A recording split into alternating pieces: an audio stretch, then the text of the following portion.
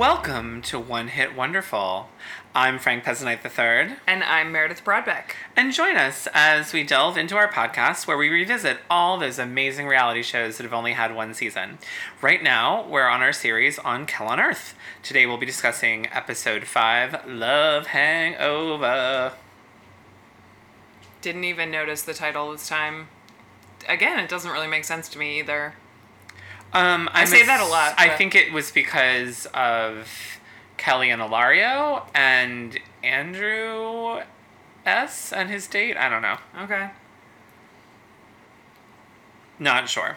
Sure. Okay, so let's delve right in. I have a ton of house cleaning on the Twitter end. Let's do it. First of all of you that supported Meredith about the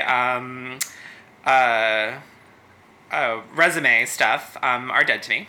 And those of you who did not support me are also dead to me. So you're pretty much all dead to me. I listened to that episode again, and this is what happens when we record after a long day at the office. Like, Saturday records, I'm in a really good mood, and I feel like I don't argue as much, and I just say, okay, whatever. And on Mondays, I'm really combative, and I get really mad. So I was a little ashamed, but I appreciate the support. So first off, we have Sleazy T, our Taylor Anderson. Love how y'all referred to me as Sleazy T. Y'all got to listen to my... I don't know why I'm making her Southern. Got to listen to my dad being a podcast guest prior to me, especially since he talks about how he has to create our dates, LOL. Yes, actually, I haven't had a chance yet, but Taylor's dad is a fertility doctor and specialist. Oh. And he guest starred on a podcast. She posted the link on the EBP page. I am remiss in not remembering the name of the podcast, but Taylor, if you're listening, I'll search for it. Go ahead and post it to our Twitter, and I will retweet it so all of you can hear. Yeah. But I'm sure it's great and interesting. And then Lee Fen tweeted and said, I loved Frank's suggestion, I love Lucy, for us basic bitches to find phantom thread too highfalutin. Need to reintroduce that word into my vocab. It is highfalutin, It too. is very highfalutin. That's exactly what that movie is. I still haven't had a chance to watch it yet, but I really want to. You're not missing anything. And Taylor tweeted and said, love that y'all listen to, again, she's Southern in my mind, listen to Olsen Twins, listed Olsen Twins movies. Also, Holiday in the Sun is one of the best. It really is. And then Lee tweeted in and said, totally agree with both of Mayor's career points this week. Firstly, it sucks that promotions mean managing people. And secondly, more importantly, the shorter the CV, the better. At least industries I've worked across: film, music, women's fashion. And because I'm international, I know that CV means resume in Europe and Australia. And then Lee again tweeted and said, to clarify, I'm talking actual length of document. Have as many jobs as you want. Just don't go on about them for more than 2 pages. Let's see.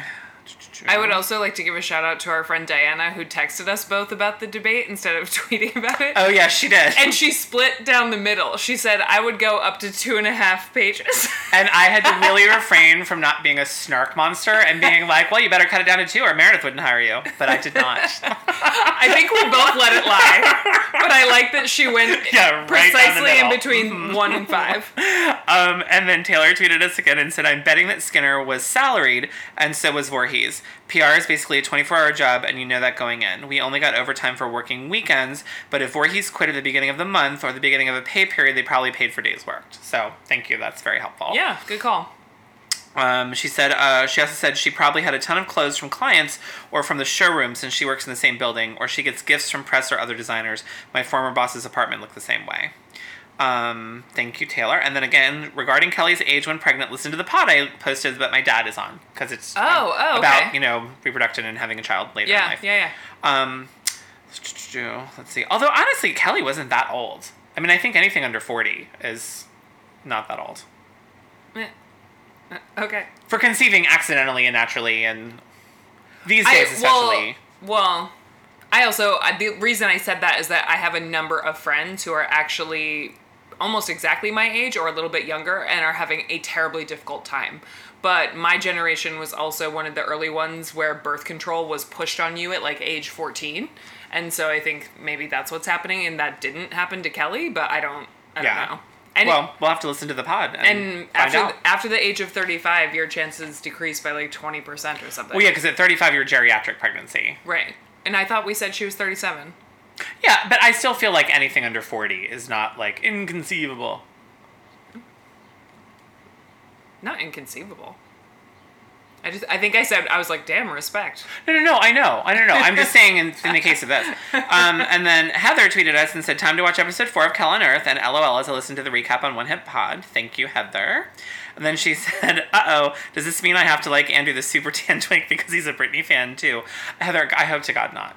I hope to God not. I hope that's not enough to push you over, Heather. And then she sent us an amazing screen grab of Andrew getting tan, and you can hear her commentary in the back. I was completely living for it. I retweeted it. I suggest you all listen.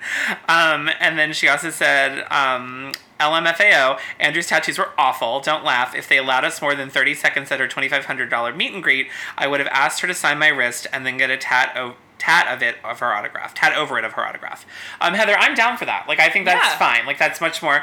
I'm a little mortified that you spent $2,500 to meet her. I hope that for that price you got to sit on the stage and perhaps keep one of her costumes afterwards. But yeah, I have nothing wrong with an autograph tattoo. I think that's totally norm. Go to Starbucks with her, or I don't know where else Brittany eats these days. I think she's still a big Starbucks fan, though. Yeah, in 7-Eleven? Yeah. I feel like she's a big fan of, like, a gas station mini mall. I was almost going to say Popeyes, and I was like, no, it's... No, she likes gas station. Like, give her a Slim Jim, and she's good to go. Chris M. Masquin tweeted and replied to me and Heather and said, agree, I am a Britney super fan. Just look at my Twitter avatar, but I would also never get tattoos like Serrano. Then Lee said, love the debates and love the wiki black holes and sidebars, too. Thank you, Lee. Appreciate that. And then Heather sent this hysterical headline that shouldn't be funny because it's about domestic violence, but it still made me laugh. This headline almost made me piss myself. Like, seriously, I've been holding it, LOL. Heather said, Hills star Doug Reinhold beaten by wife with his own crutches. Yes. Okay. We forgot to talk about this. Yeah. So, not only did Audrina Patridge go to Mexico with Ryan Cabrera for her birthday just this past weekend, we forgot to discuss this Doug Reinhardt thing, and that's totally my bad as the podcast researcher who reads the Daily Mail several times a day. So he's now claiming, so wait, read the headline again. Hills star Doug Reinhardt beaten by wife with his own crutch. Okay, so she also claimed that he hit her. And he's now saying that she used his blood and smeared it on her face so that when cops showed up, she was like, Doug hit me. Amazed. Yeah, he's saying that it's his blood that she smeared on herself. Well, I mean, that's easy to tell. They could just DNA test her. I don't know. It's getting ugly, though. It is, but I'm really enjoying it, and I'm assuming this means they're divorcing any minute. It's going to be real ugly. Yeah. Meanwhile, his sister Casey just had her second baby and, like, married a millionaire and is living life. Nice. Mm-hmm.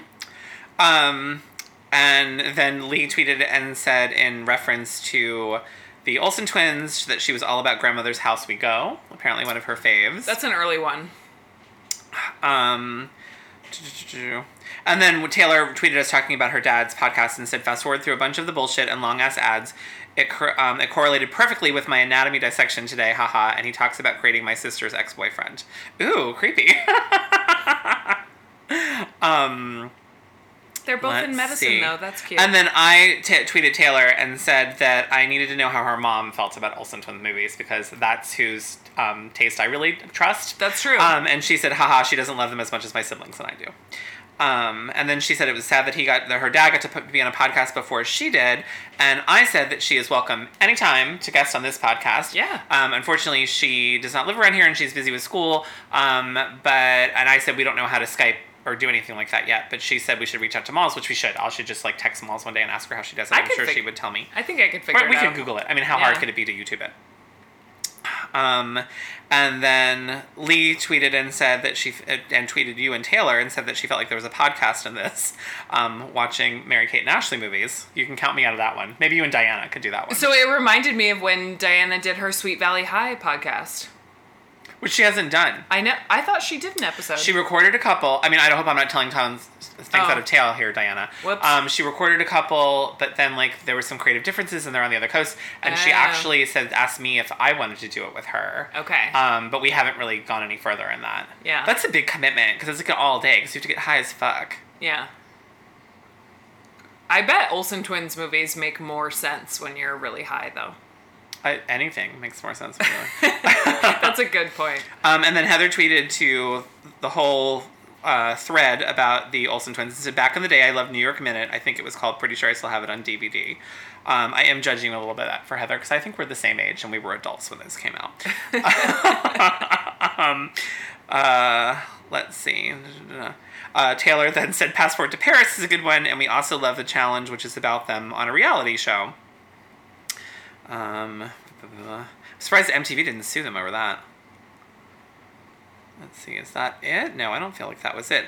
Okay, that was more about Taylor. Okay, I already talked about how she said we should reach out to malls. I think that may be it. Yeah, that's it for Twitter. So fun, though. I know. And I'm sorry we took a week off, guys. I failed to mention when we recorded last time that I was headed to Vegas for the weekend with my best friend just to kick back and lay by a pool and do some goofy stuff, and that we took a week off. Yeah. But and actually, I have a feeling that starting here soon, we're probably going to be pretty intermittent. Just because I'm going to the beach every weekend that I'm off work, so that takes those weekends out because I won't be coming back until Sunday night. So for the summer, we'll probably be a little more sporadic. Yeah. Did I tell you, though, that I'm teleworking 50% of the time this summer? No. I have to. I'm required. So that kind of opens up our world a little bit. There you go. I mean, I'm supposed to be doing work, but I can take an hour here or there. Unfortunately, I can't telework, so I don't know how much that opens up my world. Yeah. I'm not super excited about it, if that makes you feel any better. Why? Because home is where I do home things. Home is where I relax. Okay, I have a confession. Yeah. So anytime anyone tells me they're teleworking, like any of my friends or anyone, I assume that means they're like left the computer on in a corner and are watching reality TV all day. Exactly. But like when I'm at home, I want to be watching TV or cleaning or doing laundry or mowing. Like I want to be doing home things. I genuinely don't like sitting on my computer all day doing work at home. It's just a weird disconnect for me. Oh, but what I was saying is I feel like when people say they're working from home, they're not actually working. Well, they're renovating my office. We have no choice. Oh. I know, it's terrible. You can go to one of those WeWork places. Or what's that ladies one called? The Wing. Yeah, you can go to the Wang. I think the most exciting thing is that I get to sleep in because I won't have a commute. And I can squeeze in the occasional lunchtime workout now. Nice. Which I can't do. They should open one for men and call it the Wang. Ryan O'Connell said he wanted to start one for gay men only, and there you go. True. But then he would be there. No, but scoop it. Steal it from him. You just I named should. It. Yeah. So, I do have another runway rundown, but briefly before we get to that, I had a note in the margin of my notes from the last episode to look up who Derek Blaisberg was, the writer that Kelly was trying to get a front row seat for at London Fashion Week. Oh, yeah, with the woman in the band we never heard of either. Yeah, which I didn't look up the band. But Derek Blaisberg was somewhat of a big deal at the time. At the time that Hell on Earth was filmed, he was writing for Interview magazine. Oh, okay. And he is a New York Times bestselling author now. He's written 3 books about men's fashion. And he used to intern at Vogue when he was a college student. And now he does things for CNN Style. And I don't even know they had a style section. But who knew? I'm guessing he's in charge of it, so... This week's Runway Rundown is Andrew Mukamel. Nice. This was an interesting one. And Andrew, lucky for us, loves to talk about himself. Shocker. So a simple Google search gave me lots of things to read. Oh, I can't wait. So Andrew is from Scarsdale, New York, which is just outside of New York City, and oddly enough, where my best friend's husband is from. Interesting. Andrew's a little younger, but don't think I won't ask my friend's husband, because I will. The things that I was most surprised by with Andrew Mukamel are his early days. He was insanely preppy. Like how early days? Like middle school? Like middle school, high school. And maybe a little college. Wow, that shocks me. Middle school wouldn't have shocked me, but high school and a little bit of college shocks me. So when you Google Which means he's a poser, Heather, you know what I'm talking about. If you're going to be goth, you start in middle school, is that what you mean? You start in high school. Oh, yeah. Well, I started in middle school, but you don't wait until at mid-college. Right. So, okay, we'll get there. So when you Google him, there's an old article from, I think, the Huffington Post, and it's his life in like 10 different outfits. And he actually did throw up some really old pictures of when he was preppy and makes fun of himself and whatever. So he gets some kudos for that. But there is a picture of him as a child on the beach and he looks like a Vineyard Vines catalog. He's wearing Madras shorts and a popped collar. He went to UVA and was in a fraternity. I can't even picture that. I know. So then all of a sudden, Andrew Muckamel started working for stylists. Wait, how old is he? So when he was in college, how old is he now? Yeah. He's a few years younger than I am. So he's like 3 years younger than me. So he's like 30, 31. So he was... When he was about... 23 in the show?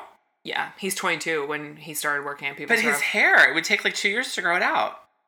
So this is the weird transition that I couldn't find anything about, is that he's at UVA, he's apparently kind of preppy, but he posted one picture of him in his fraternity house where he's wearing like some expensive looking Dolce & Gabbana t-shirt, and he was like the stylish one, I guess. Yeah. And then in a span of 2 years, all of a sudden, he's working as a part-time stylist in New York, goes full goth, gets obsessed with Rick Owens, and starts wearing dresses. And I want to know about that 2 years, and I couldn't find it.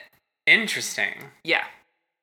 So he got hired at People's Revolution almost on the spot because he was freelance styling and went to People's Revolution to do a pickup of some clothes. And Kelly saw his outfit and said, "We're hiring. What are you doing?" And they traded emails back and forth and things like that.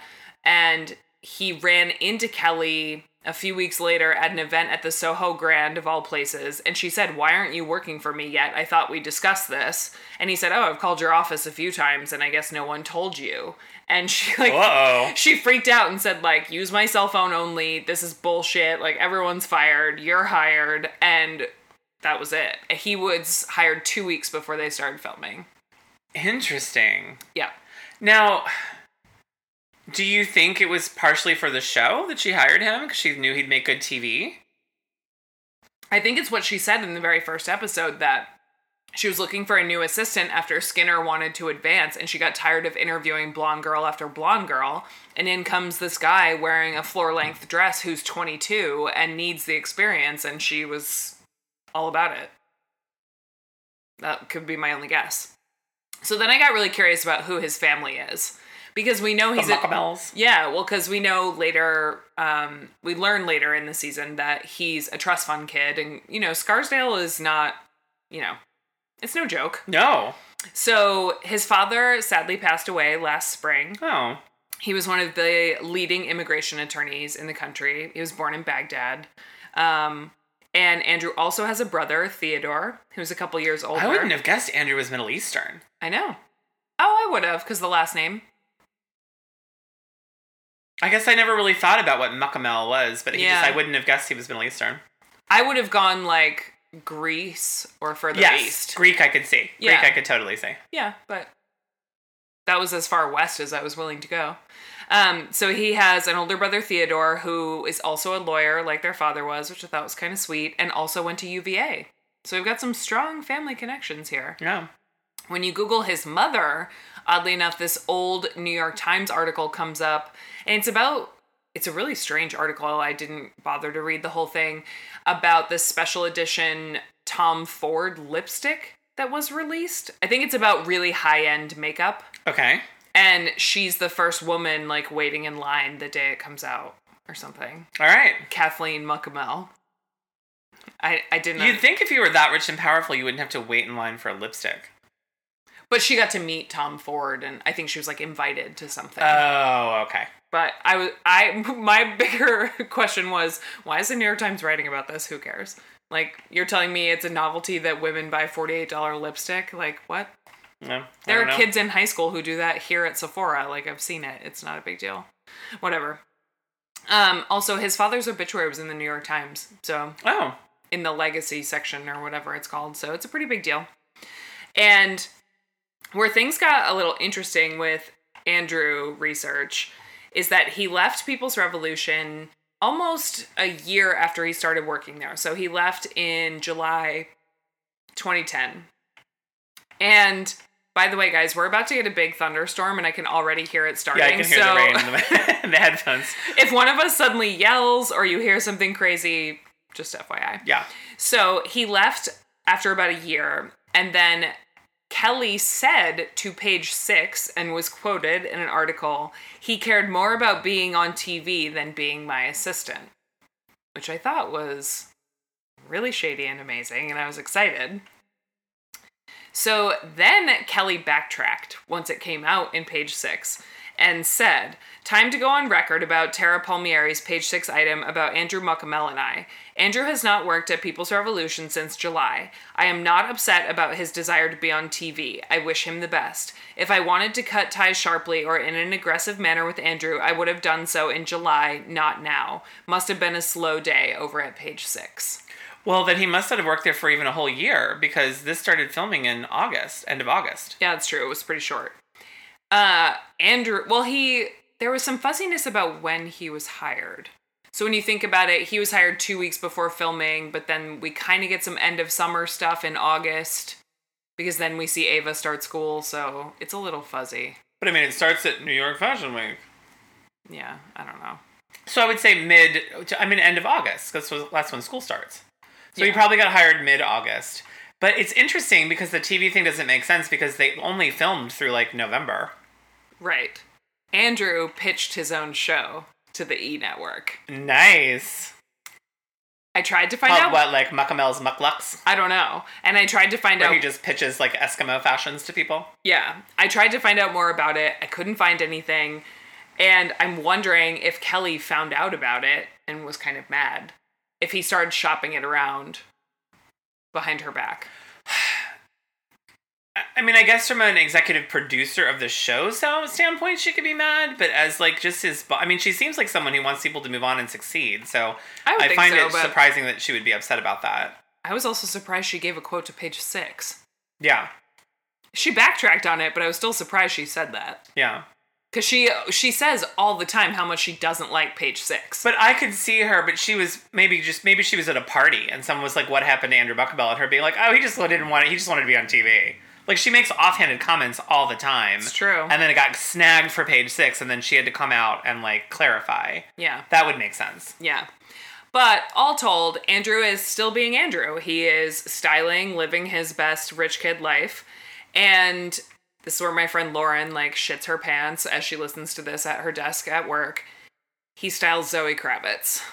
Ooh, nice. Yeah. Including her most recent red carpet on the Met Gala just a couple weeks ago. They are friends. They met through one of his old boyfriends, and he's been styling her since 2014.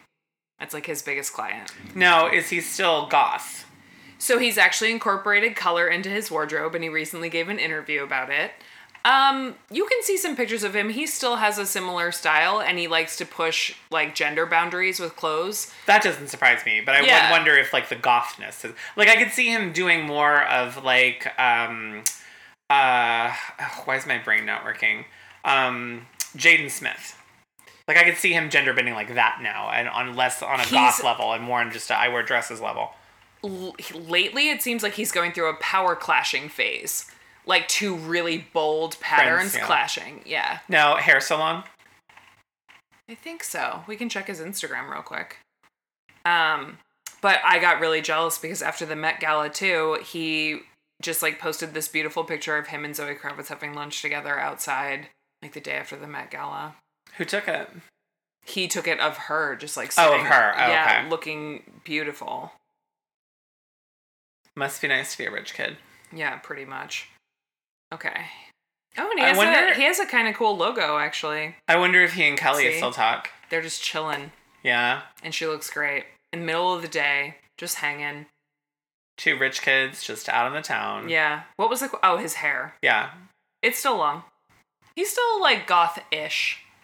You might disagree, but... Oh my god, what happened to his face? I don't know. Maybe he just got older? Well, this is him on another Met Gala. He's literally carrying the train of her dress. Oh, he looks more like him there. Mm-hmm. Okay. He still looks like him. Yeah. It was just that one picture. When he says he's incorporated color, I mean a little bit.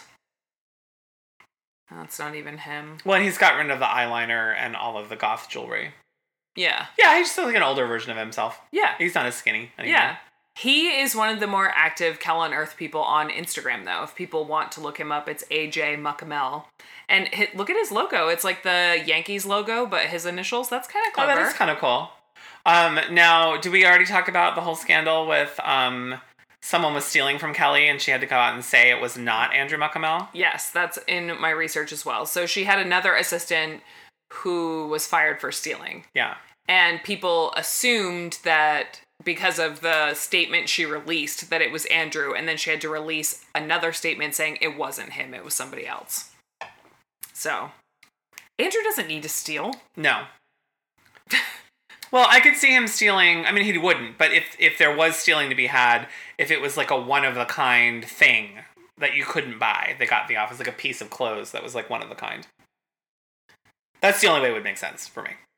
Yeah. But, there you go. Andrew Muckamel. Doing his thing. Yep. Proud of him, actually. Yeah, that was a good one. I like that one. That's pretty awesome. Yeah. And I like that he's, like, tight with his family. Something about that was sweet.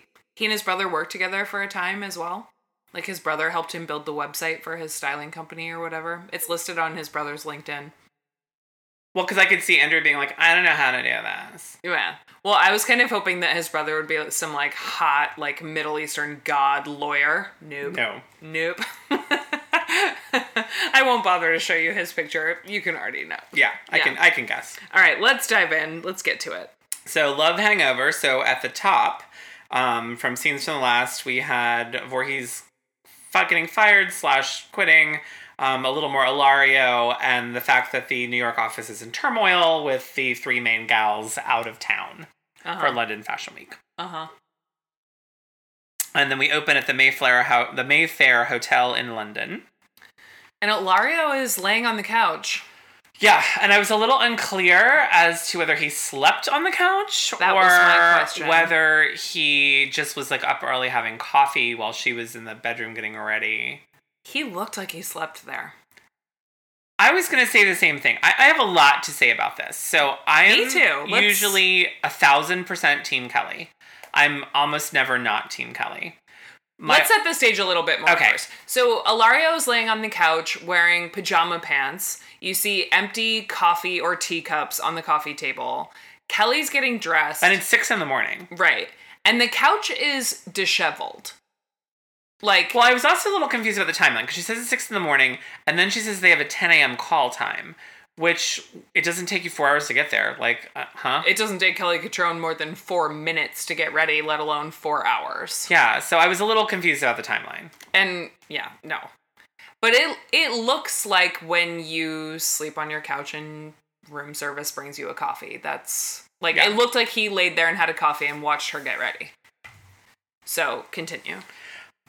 So then, Kelly goes on this kind of diatribe that she goes on numerous times throughout the episode about how they have the most progressive European amazing relationship because when they're apart, but when they're together, like things just click and there's no, when they're together, they act like they're in love, they act like when they're a couple together, but then they leave and it's not, and Bean thinks she doth protest too much. Like, I think she is super in love with Ilario. Yes. I think that he is fine to have her around once in a while, but is not in love with her. Yes. And they had a kid together, and if they didn't have a kid together, he would be completely out of her life forever.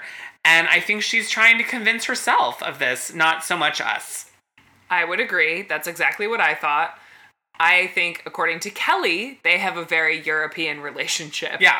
To Ilario, it's like, oh, we're friendly and we have a daughter. Yeah. I think he thinks they're like friends with benefits. Do you think he throws her a bone? Yeah. Literally. Yeah. It's one of the moments where you see Kelly being a little, what's the word I'm looking for? I don't want to say like delusional because that's mean. I think it's immature. Like when when he's around her friends, it gets worse. Yeah. She's like, oh, Ilario, isn't he just like, my new boyfriend's ever so dreamy. Like I feel like it's her inner monologue. And she's just like, oh, Ilario, look at Ilario. He's so hot. And I'm like, oh my God, first of all, she calls him the charming European daddy in front of everybody. Everybody. And it's like she, on the one hand, is really proud of this, but on the other hand is so unsure and insecure in the relationship that she can't help but over posture about it. Yeah. Like it makes me uncomfortable. Yes. And I'm like, I love you, Kelly, but I don't like this part of you. I totally agree. It made me kind of pull at the collar of my shirt a little bit. And then Kelly's also wearing this outfit that I'm sure it's super expensive. It's like this silk. It almost looks like a baseball tee, but it's silk and it has this like eagle print. But I couldn't tell it was silk. I thought it was cotton. No, I think that's why it rips. That's why it rips so easily? Yeah. Okay.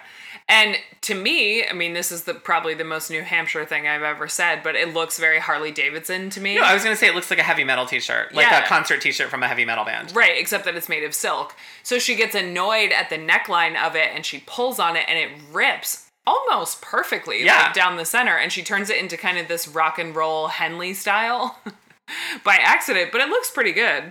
The reason I didn't think it was silk is because she kept calling it a t-shirt. I know, and it wasn't a t-shirt because it was long sleeve, but whatever, Kelly. Yeah. Also, when she left the hotel room, she looked at Ilario and said, "Love you." So I thought that was kind of uncomfortable as well. I think she's trying to force a comfortableness with him that is not there. Yeah, I don't think he said it back. No. I mean, the only kind of like... I think he said, "I'll see you later." The only reciprocation I saw on his part at all was when she sits on the edge of the couch to put on her boots. He kind of like puts his foot on her back and like plays with her back with his foot. And I'm like, at least that's kind of familiar. Like, I don't know. Yeah. Maybe he was trying to kick her out the door. I don't know. Yeah, I don't know, but it's uncomfortable. Yeah, very much so. So then we go...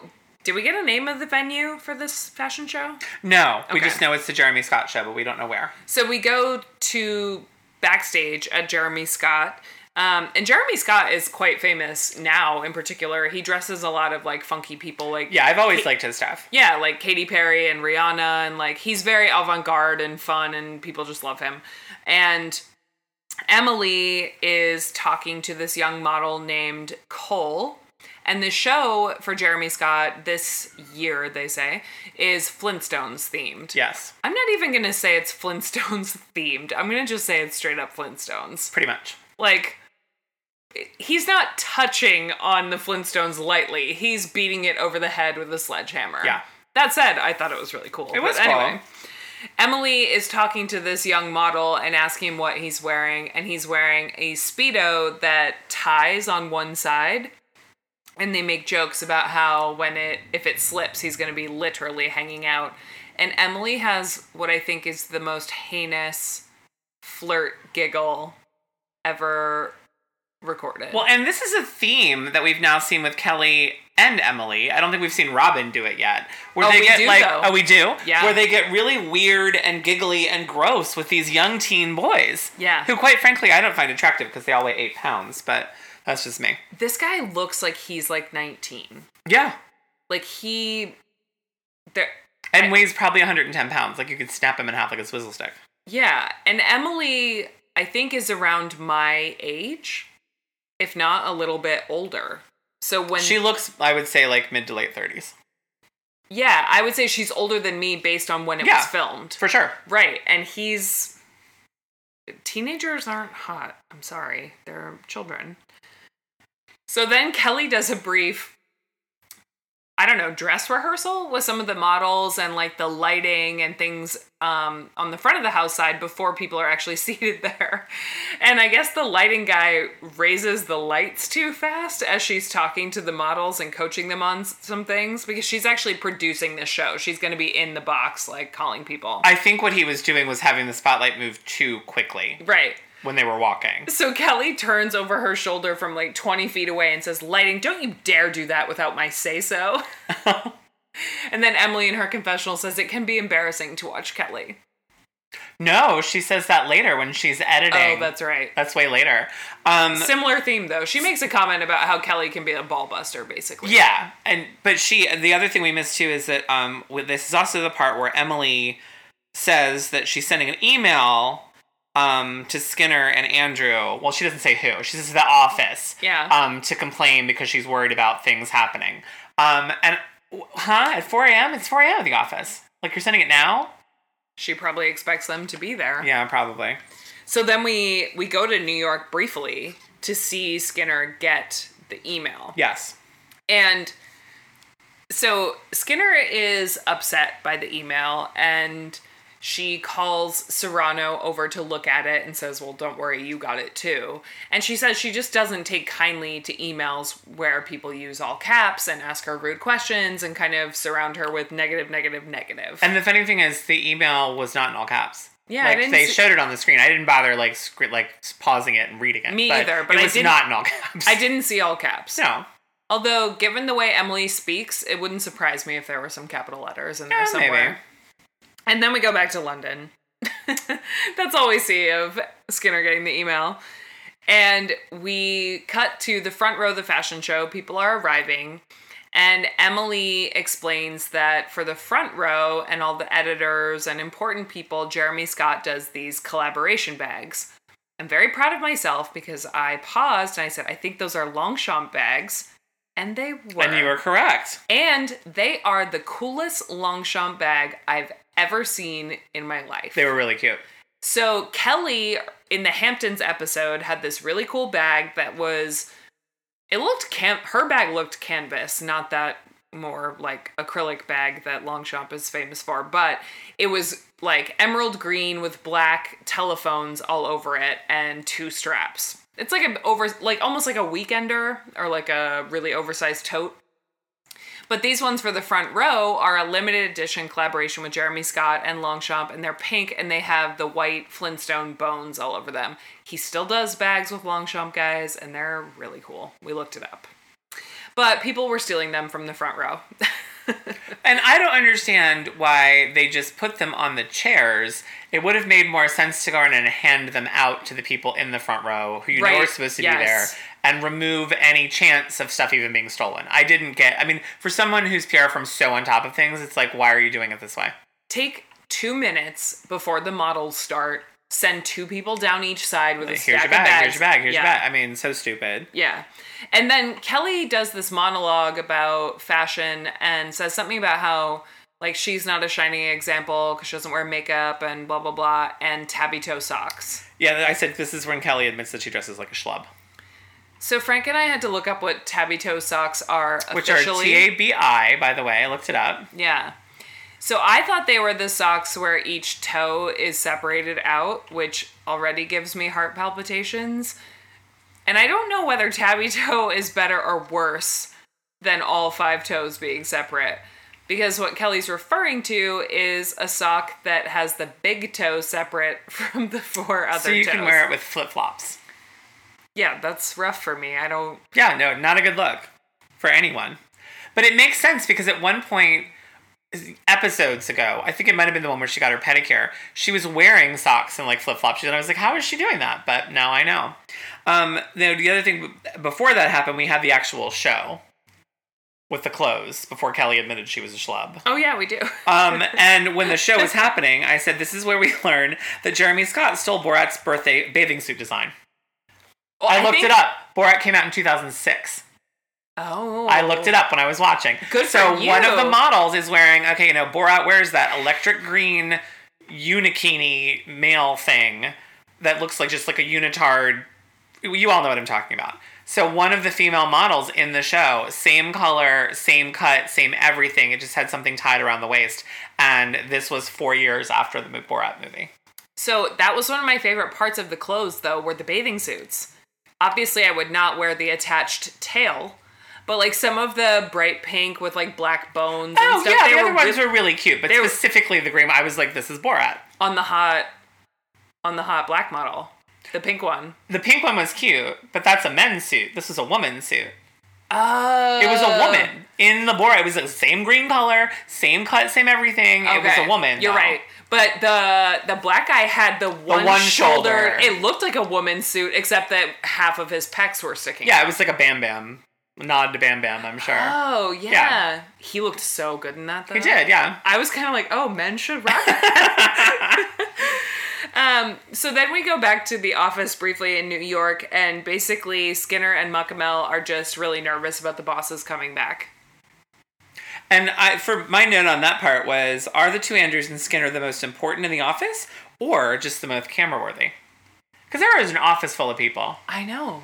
We saw like 6 people in there. Yeah, and it's just the 3 of them being like, we're in charge of everything. Oh my god, like what's going on? Ugh. And I was going to bring this up later, but I'm going to bring it up now. We find out that Michelle, the gum smacker, gives Skinner work. That's what I mean. So she's obviously above all of them. So why aren't we seeing her on camera? Exactly. Why aren't we seeing her freak out? Why are we seeing... And why was it a huge deal for Skinner to leave the office and go have dinner with Andrew or wine at Sanctuary Tea if her boss was sitting there and told her it was okay? Yeah. I don't know. Yeah, I'm getting real confused about that, but anyway. I really do just think that Kelly, like, handpicked, like, these 3 people are the most camera, like, entertaining on camera. So that's who's going to be on the show. It was like, Skinner's going to do a lot of work, freak out and cry. Keep camera on her. Yeah, Andrew Muckamel's going to be snarky, and Andrew S. is going to be a gay panic. Yeah, pretty much. So then we go back to London, and Kelly and Emily. Was Robin there too? Yeah. Okay. They all go to the British Fashion Council, and I'm not entirely sure what they're doing there other than advising some young designers. Well, no. What she says in the beginning were students at first. Was that they had to go to the British Fashion Council to see all the other designers that were doing stuff at Fashion Week. They wanted to see the collections. They wanted to see what these are all the people supposedly presenting at British Fashion Week. Okay. So they go, as they're walking through the hall, that one random woman calls Kelly into her little booth area and says, like, can you look at this, please? Okay. Yeah, and we don't get her name, poor thing. They didn't even get a name card. So Kelly takes a look at this designer's table and display. She's got some shelves and a table. And rips it to shreds.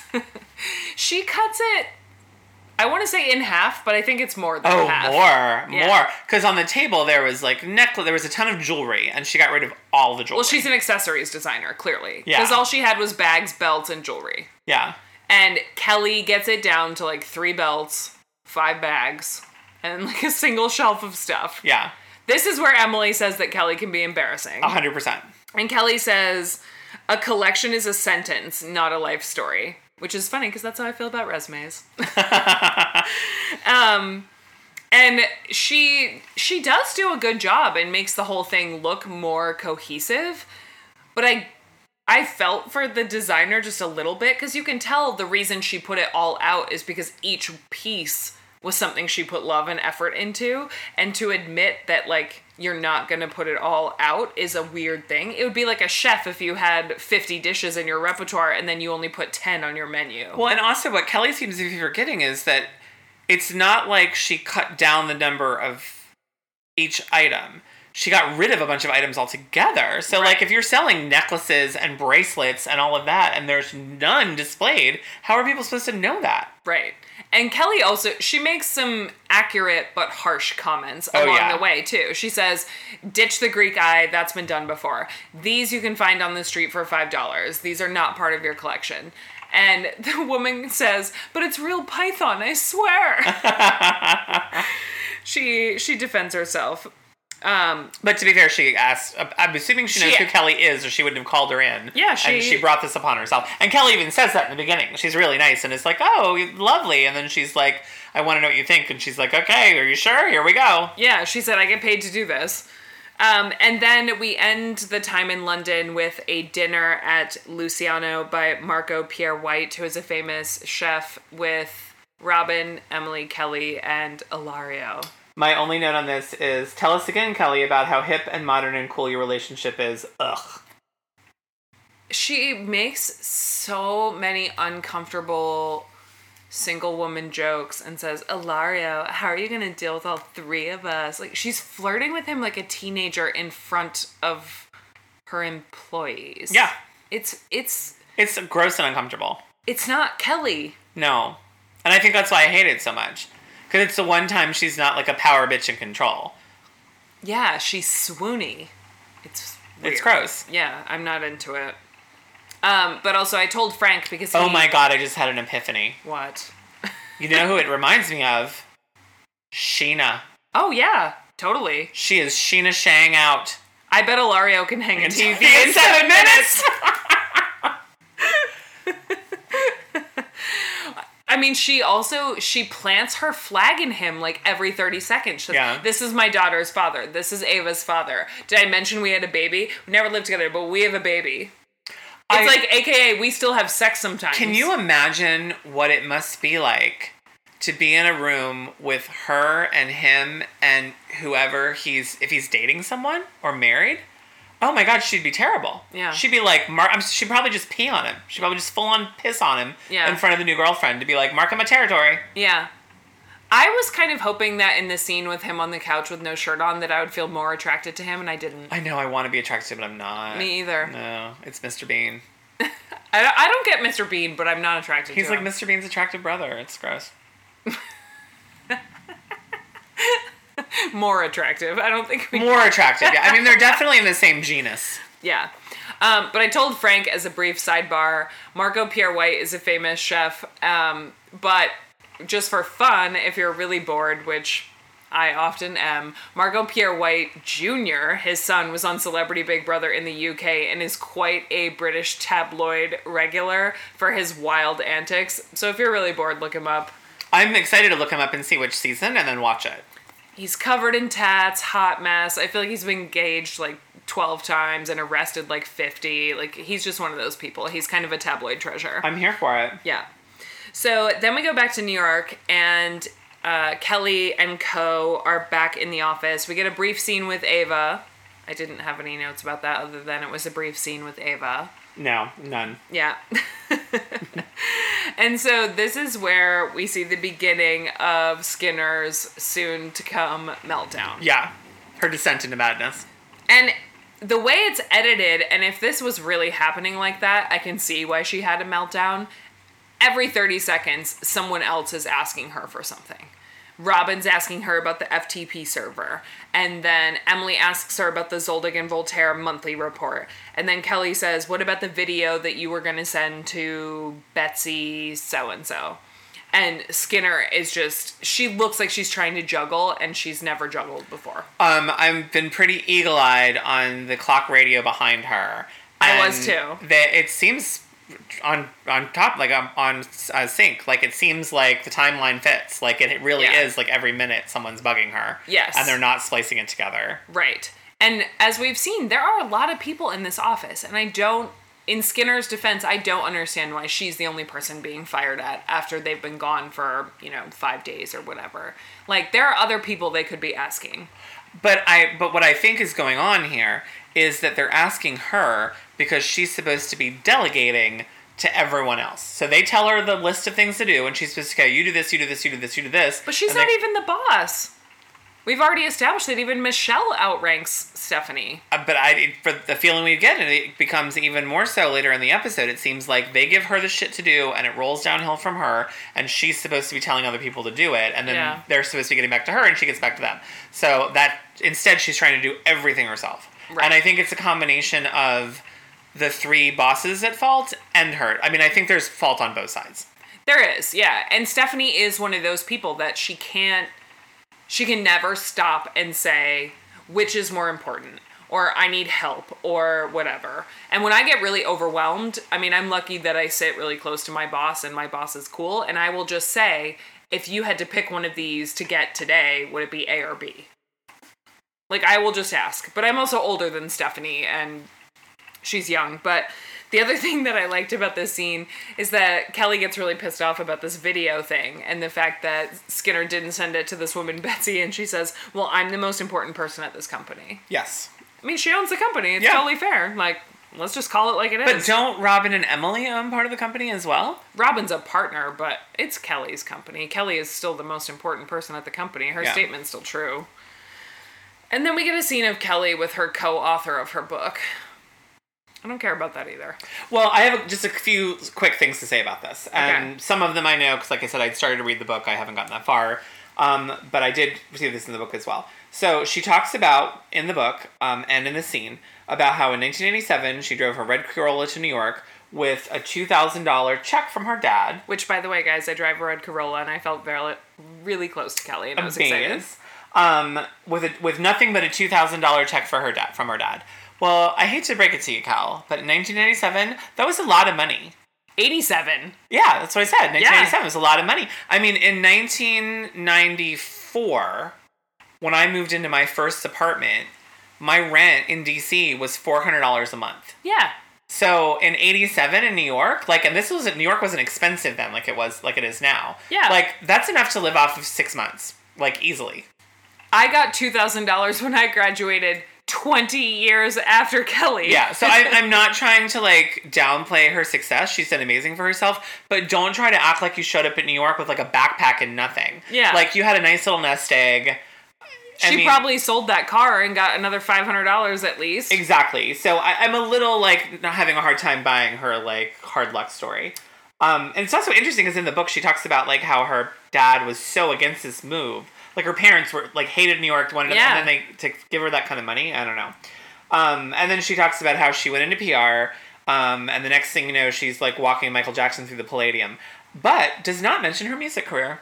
I know. Which is interesting. Oh, I forgot to tell all of you, and you, I tweeted her today to ask what a genre of music, I didn't say genre, I said what kind of music, but what genre of music she did, and she hasn't responded. Oh my God, fingers crossed, everyone. Yeah, so keep it. Retweet it, you guys. Like, if you see it, retweet it. Maybe that'll get her. Here, I will read you the actual exact tweet. Where is it? It'll be right at the top because I just did it today. While I was watching the episode, I was like, I've got to stop doing this. I said, at Kelly Cutrone, we know you turned down a record contract to focus on your PR career, and we were wondering what style of music was your album that was never released. Good one. So, haven't heard back. So all of you in the Twitter sphere, retweet it. So hopefully it will get her attention and she will respond. Let's hear it, Kel. I want to hear it. So the other thing I said to Frank that came up later, but it stands with this too. You can tell that Kelly is a producer on this show because of the things that are included, like her writing her book and her time with her daughter. For sure. And where they're very nice, and I get that she's really trying to make it a product of herself, it's not the most interesting part. And the funny thing is I wonder if the show would have gotten more seasons if this were less of the show. If it was more about the drama of running PR and, like, Skinner melting down and Andrew being funny and whatever. Now, did she want a second season? Like, I don't know. We need to research that because I don't know if she did. Maybe this was just like a vanity thing for 1 year to promote the book. Or maybe we're the only people who cared about Kelly Cutrone. I don't know. No, I know a lot of people that watched it. Like, when I mentioned that's what we're doing, people were like, oh my God, I love that show. So it must have had semi-decent numbers. Or maybe she felt like it was exploitative of her clients or something in a way she didn't like and she didn't want to do it. I don't know. Maybe. Another thing to look up. So then we go back to the office. And Robin, Emily, and Michelle are all giving Skinner work still, asking her questions. And Kelly says, wait, don't ask her anything right now. And she explains that she's trying to teach Skinner how to delegate. And that Skinner doesn't understand every time she takes something on herself and doesn't delegate it, that they're losing money and hurting the agency, which is true. Yeah. And she says, I'm trying to train Skinner to be a winner. And I like that it rhymes. Very Dr. Seuss. Yeah. She also reiterated the fact that Skinner is doing everything and Andrew M. is doing nothing. Yeah. Andrew's just sitting there. Yeah, she's like, oh, Andrew's not doing anything. He's just doing phone calls for me, right? Like, Andrew, you can help with this, right? And I'm like, what the? Again, it just shows that, like, I don't know. I think Andrew is there. As much as she claims, or said in that thing, that Andrew just wanted to be on TV, I think she just wanted Andrew to be on TV. Yeah. I think she thought he'd make for good TV, and that's why he's there. Because she's not really working him like an assistant. No, and I have more to say about that later. So then we go to Toys in Babeland. Which I love. Yeah. It's a sex store. Yeah. Sex shop. And Kelly has tasked herself with buying a vibrator for the 47-year-old receptionist at her doctor's office. Which I, in all caps, wrote, who asks a client to buy them a vibrator? Like, this is insane. No. But knowing Kelly, what happened was the woman was joking around with her, and as Kelly tells the story, the woman says, do you know what a rabbit is?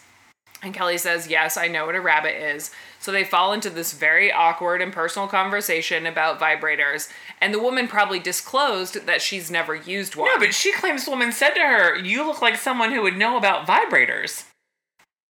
I feel like Kelly took it upon herself to just like... You're probably right, but Kelly says, apparently this receptionist, out of the blue, asked her about rabbits and then said, you look like someone who would know about vibrators. Who in New York City won't just go into a store and buy a vibrator? Apparently the 47-year-old receptionist who God. hasn't had sex for 9.5 years at her doctor's office. Yeah, let's talk about that. Poor thing. No. 9.5 years, though. She was 36 last time she got some. But I have so many questions. Like, 38. did the woman give her money? Is Kelly buying this as a gift? Is she repaying her? Like, I have so many questions about this vibrator purchase. Yeah, and they're not cheap. No, they're like $100. Yeah. So then the woman at the sex shop is like showing Kelly some of the newer products, and there's one vibrator that connects to like your iPod, I'm guessing. Yeah. Or like your whatever. I'm guessing it's an iPod because they were still the hot new thing. And then it connects to headphones, and the vibrator vibrates to whatever music is playing. So you see Kelly holding this vibrator, and she has the headphones on, and she says, "Oh God, this is a country station." And then the next shot, she's smiling ear to ear and goes, "Whoa, okay, hip hop is clearly the way to go," which is amazing. And then she needs to buy organic lube. For Andrew S. For the tan trash machine. Yes. Now, I don't understand. We've never heard him ask for organic. I feel like this is her own personal choice. It was. She said, "Do you have organic lube as well?" Yeah. And so she buys it for Andrew and then makes a bunch of jokey comments about, like, I don't know if this is the right thing to do. Like, if you own a fashion PR company, like, is this appropriate? I mean, in today's climate, no. Yeah. HR would have a huge problem with it. Yeah. And, I mean, well, let's also be honest, right? Like, we've seen in the very same episode that Kelly is putting her relationship from at least 7 years ago on a huge pedestal. Yeah. And she's a regular at Toys and Babeland and knows all about organic lube. So I think we know which way the wind is blowing with Kelly. True. So she says she's eager to get back to the fun People's Revolution where they play pranks on each other, etc. And I'm like, Kelly probably does that like twice a year, and then the rest of the time she's a total C-bomb yelling at people about shit. Well, the funny thing is she then gets back to People's Revolution and accidentally gives the lube to a new intern who has Andrew's similar haircut. Yeah. Also, not appropriate. No. Pull Andrew aside. Yeah. Yeah. So then Andrew Serrano tells the audience in his confessional that he hasn't had a date in a year and a half. So there's that. Yeah, and he's about to. Then we get back to more book Ava stuff, which was boring. Yeah. But the only note on this is I'd never noticed before Kelly's chain link heart arm tattoo. I said tattoo. Is that a chain? Yeah, it's a chain link with a heart in the middle of it. It sure is around her arm. Mm-hmm. It's very Pamela Anderson barbed wire. Very, yeah. She also, I like that she describes her early days in New York just a little bit, because she says, we were young and we were rich and we were powerful and we were skinny and we were pretty and we were well connected. Yeah. That sounds awesome. Mm-hmm, I really missed the boat on that one. And we were on meth. But yeah, she has a really ugly tattoo. Yeah. Now I know why she wears long sleeves a lot. Yeah, it's pretty terrible. It's bad. I wouldn't be surprised if she's had it removed. Although, do you think she cares enough to have it removed? Probably No. not. Yeah. She doesn't even care enough to wear makeup. She Yeah. wears tabby toe socks. That's true. She's not getting that tattoo removed. Right. So then we are back in the office, and Andrew Muckamel doesn't know how to type. No. Oh my God. We get a shot of him over the shoulder, and he's like not even typing with like two pointer fingers, like the way that like my dad does. Like he looks like he's using a keyboard for the first time, like a caveman. He looks mystified by it. So now we know why he doesn't do anything more than use the phone. Yeah. Because at least the phone only has like 10 buttons that are important. So Emily and Skinner start to argue because Skinner she's taking too much on and she's not delegating. And she's one of those people that, from what I can tell in this scene anyway, that does things, but she does like 10 things at once instead of finishing something and then moving on to task number 2. But I kind of get why, because I feel like she starts a task and then like Robin is like, wait, I need this right now. And then she starts doing that and Kelly's like, I need this right now. Like that's, I think, what happens. So Skinner defends herself and she says, I'm one person and priorities are constantly shifting, which is true. We've seen it on camera. Like they are constantly barking at her for something spur of the moment. So Emily is not in the wrong to go to Stephanie and say, like, you need to finish some stuff and get them off your plate and then move on to other things. But I also agree that Emily is a bit harsh about it. Well, but the one thing is Emily says to her, like, you need to give this to the interns. You need to delegate this to interns. And then Skinner says, what makes no sense to me, there are no interns, only 2. And I wrote, who the fuck are all the other people in the office then? Right. I think she meant there are no interns that I would trust this with, I think is what she meant to imply, but she didn't say that. And then Emily starts hounding her about all these reports, like the monthly reports and like the show wrap reports that they send to clients to say, like, this is how well we did for you kind of thing. And Stephanie says, but reports are not the only thing I'm doing. I can't sit here and do reports all day. If I could, they would be done. Because she's doing showroom visits and pulling clothes and all that other stuff. So Skinner starts to cry, and she gets up and walks away as Emily's mid-sentence. And I said, Skinner breaks Kelly's cardinal rule and cries in the office. In her defense, she says, can I please go outside now? And Emily says, no. Yeah. So she tried. She felt the tears coming on, and she tried to go outside. So then Emily says, you know, all this emotion and all the drama about these things needs to stop happening. And Skinner says, maybe I shouldn't work here. I think she's just overworked. You can see the physical difference between the two of them in this entire exchange, too, that, like, Skinner looks like she hasn't left the office in 4 weeks. I don't think she has, and she seems exacerbated and probably rightfully so. Right, whereas Emily, she seems tired, too, but at the same time, the fact that she got to go to London for 5 days and at least have, like, a 7-hour flight back to New York, she looks well-rested compared to Skinner. Yeah. She has a fresh blowout, she's wearing heels, she has some makeup on. Skinner looks like she got pulled out of a bathtub drain. Well, and I was going to say later, during Emily's phone call to Kelly, Emily, not Skinner. Yeah. She looks amazing. Like, she's wearing, like, skinny jeans and these beautiful heels, and she looks really good. Exactly, but that's what made me think the whole thing was a little unfair, too. Yeah. Like, Emily just breezes back into the office after 5 days in London having a good time and looks like she got laid all weekend and starts barking at Skinner for stuff. So what happens is Skinner goes outside to cry. She calls Kelly and feels really hurt and sort of attacked. And then Kelly calls Emily and gets her version of the story. And then Kelly calls Skinner back and says, you need to go back, pull yourself together, and reprioritize. And I wrote that it's shocking that the Emilys still work together. And watching this, you never would have thought that, like, today they now have a company together. Like, who would have thought that? Yeah. But I think, well, we get this really weird scene in between with the photographer, but we can come back to that. I'm proud of Skinner for coming back. Like, she comes back with a coffee, she took a breather, she cried it out, and she says, okay, I'm ready to reprioritize. And Emily is actually much softer to her the second time. Yeah. And she says, like, let's write down everything you have to do, let's put it in order, and she gives her some, like, really soft timelines on some stuff, and they work together quite well. So where I was wondering how they work together now, in the following scene, I was like, oh, there it is. Yeah. So let's talk about this brief scene with Mustache. Which is funny. Way out of order.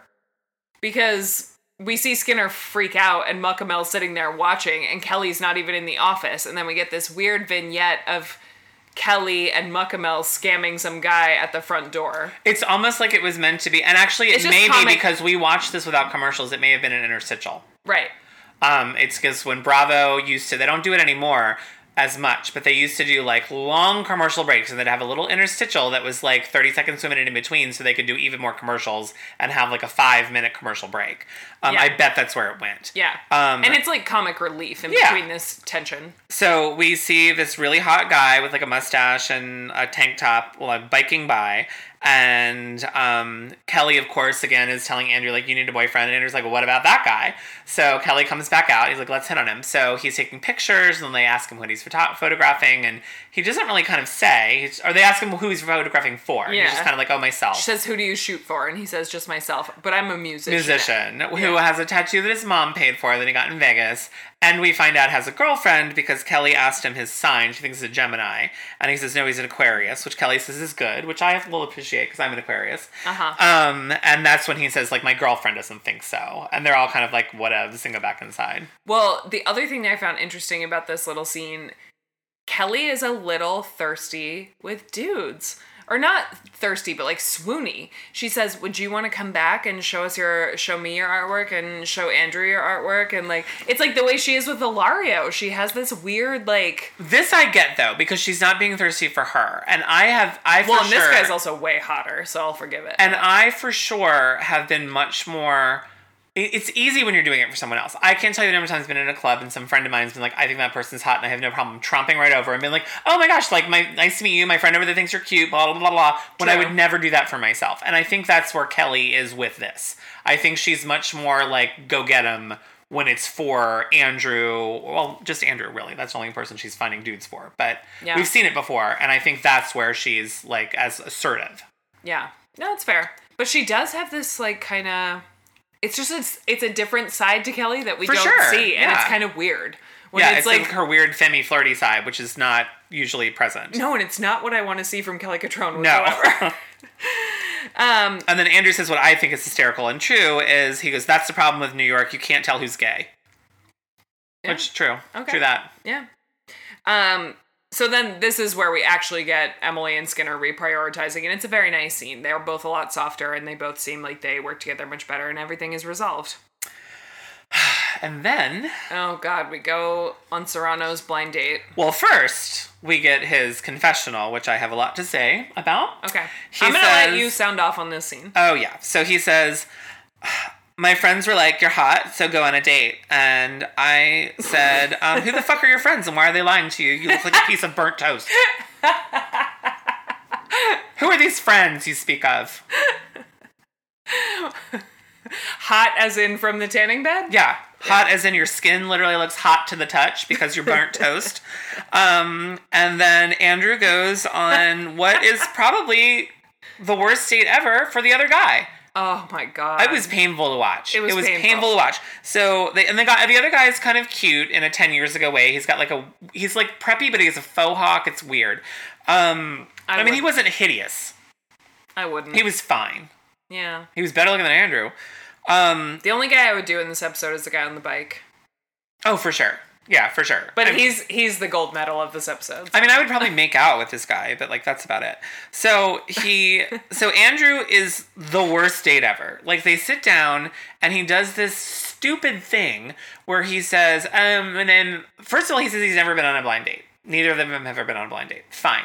But then he says this thing, which makes it even more annoying if it's not a blind date, if he does it every time, where if he goes on a date, he likes to play a little game. And the little game is word association. Yeah. And it's so stupid, and it immediately devolves into, like, banana, dildo, loo. I'm like, what the fuck? And then he has another confessional where he goes, I don't know what happened. It just, like, devolved into something sexual. Because you kept saying sex things, idiot. Yeah. Like, what the fuck? Also, that's not a fun game. And if he said dildo to me, I would say, that makes me think of something that wants to beat you to death with. Want to take a dildo and just smack you about the head until you're dead. Also, but like, the reason I say it's not a fun game is the first one he throws out, he says, fork. I think that was second. Whatever. Well, how the fuck is that fun? I have to give the guy credit. He said spork, which I thought was hilarious, and I liked it. And then he said, or some people call it a foon. Which I'll give him credit for what he was being given. I know, but like, that of word associations, that's the exciting word you're going to throw out there is fork. What else are you going to say? Oh, no, you mean Andrew. Yeah, he's a fucking idiot. Yeah. I would have got up at the table and left. I would have fucking left. I went on a date with a guy recently, like in the last couple months, who we were at a museum, and he kept asking me all these stupid questions. And he said, well, I'm just trying to get to know you. And I said, well, that's intrinsic. It just has to happen. You can't just, like, interview me. And then he says, all right, well, if you could go back to any time in your life, and you could either change anything or keep it the same, what time would it be, and what would you do? Oh my God. And I said, fuck no.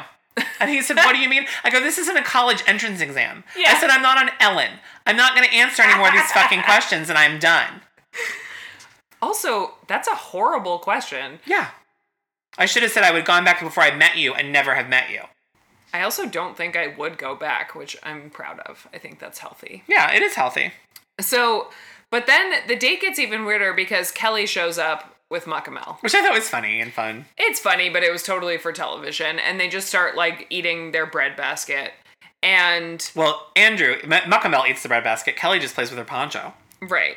And this is where Kelly says, he's not my assistant, he's my boyfriend. Yeah, she said, like, Andrew, so Serrano says, oh my gosh, I can't believe my boss and her assistant showed up. And she says, just so you know, he's not my assistant, he's my boyfriend. Cat's out of the bag. Yeah. Which I thought was kind of funny. It is, but it goes back to your original episode 1 theory about her, like, favoring the boys. 100%. 100%. And then I actually thought the funnier part is when they're like sitting on the I know what date you're and gonna like say. eating the bread, and Kelly goes, "Why don't you ask me how my day was?" God. I thought that was really funny too. Okay. And then Muckamel eating all the bread. It was funny. And then this is where Kelly wins the episode for me, because she says something. She just says the name Serrano, and then she says AKA Tandrew. And I'm so pissed off. 1, that I didn't remember that, and 2, we didn't come up with it on our own. We should have. We're remiss. Aunt Kelly wins. And I'm really sad that's not his Instagram handle. It should be. He's not as tan anymore, though, which is actually probably healthier for him, but Tandrew is incredible, and I'm so pissed off we didn't get there by ourselves. And then Kelly says something about how, you know, people need to know that when they date a People's Revolution employee, they date the whole crew. Or they don't really date at all, and you see them for like 3 hours a week. Well, and she does kind of her whole, like, mama bear, protective of her cubs deal, and says, and this is, again, where she kind of, and this comes up later, and I have something to say about it later, too, where despite the fact that she's this, like, badass bitch feminist, she says some kind of sexist stuff, and says that, like, this is what dads and brothers are supposed to do, but they don't do it anymore, so now I'm doing it. Yeah. And I'm like, anyone can be protective of their friend and who they date. Like, it doesn't have to be a dad or a brother. I mean, like, whatever. Yeah, I don't know.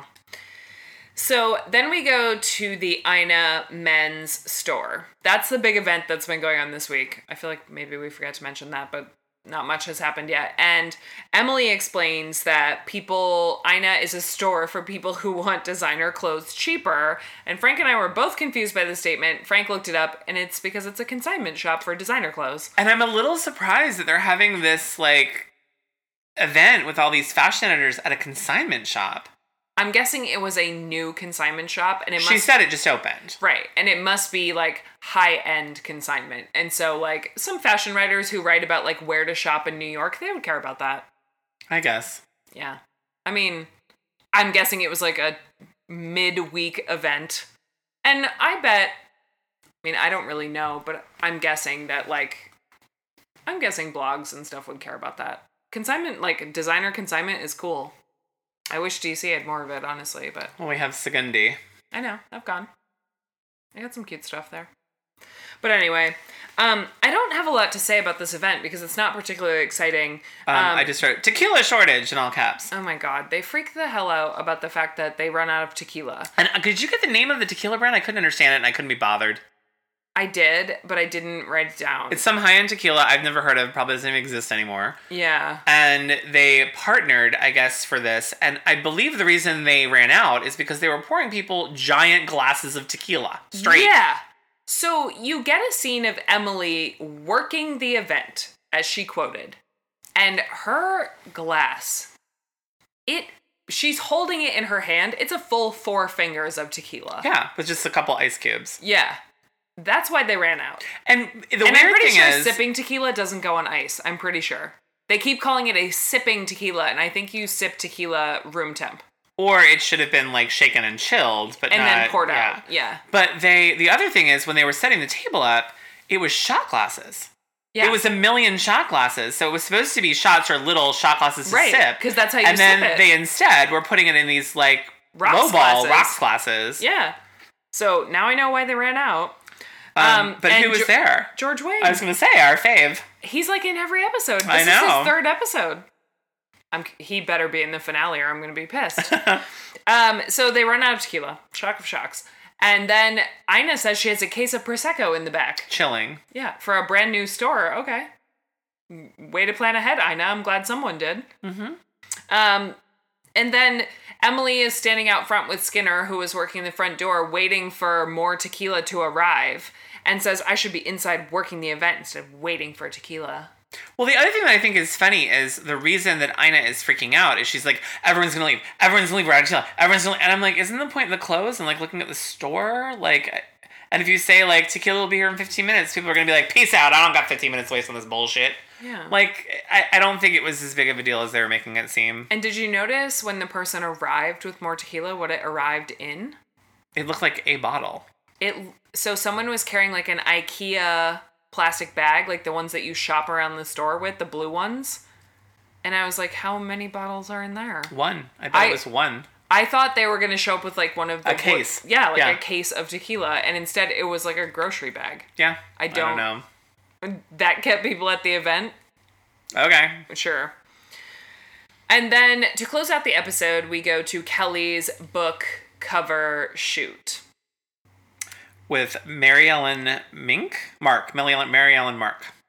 And she says it's like asking Rembrandt to paint your bedroom. Now, here's the thing about Kelly, and I've come to realize this. She says Mary Ellen Mark, who is literally one of the most important photographers of our time. Kelly says this about everyone. Everyone is the most important designer of our time, one of the most important photographers of our time, one of the most important publishers. I mean, like, everyone is one of the most important with her. Anyone she brings up, anyone she mentions. I personally had never heard of Mary Ellen Mark. Oh, she died 3 years ago. Oh, well, maybe this is her swan song.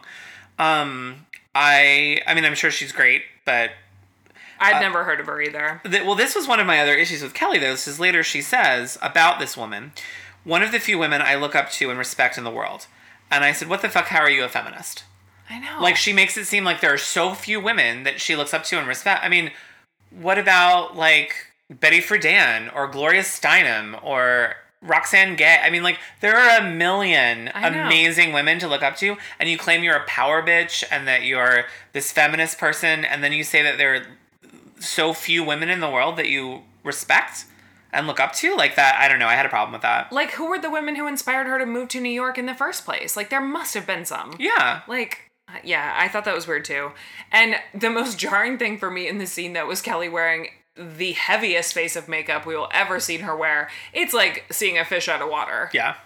Like, Kelly does not wear a stitch of makeup on camera, and honestly, respect for that. Like, she's not going to get dolled up just for the sake of television. But to see her on her book cover, and you don't even see the cover in this scene, you just see her shooting the cover. She was airbrushed with makeup. I did love that she said, I don't look good on camera and I don't photograph well. And I said, same. Yeah. Like, I hate having my picture taken. I absolutely hate it. Me too. So I could relate to that. Me too. It's the worst. And she does a little scene with Ava and talks about how her book is for Ava and blah, blah. Yeah. And which photo is on the cover, actually? We should have looked. It's just her face. Yeah. It's literally just her face. Is Ava on the back or, like, on the inside? I think those pictures were just for her. Maybe. And that's it.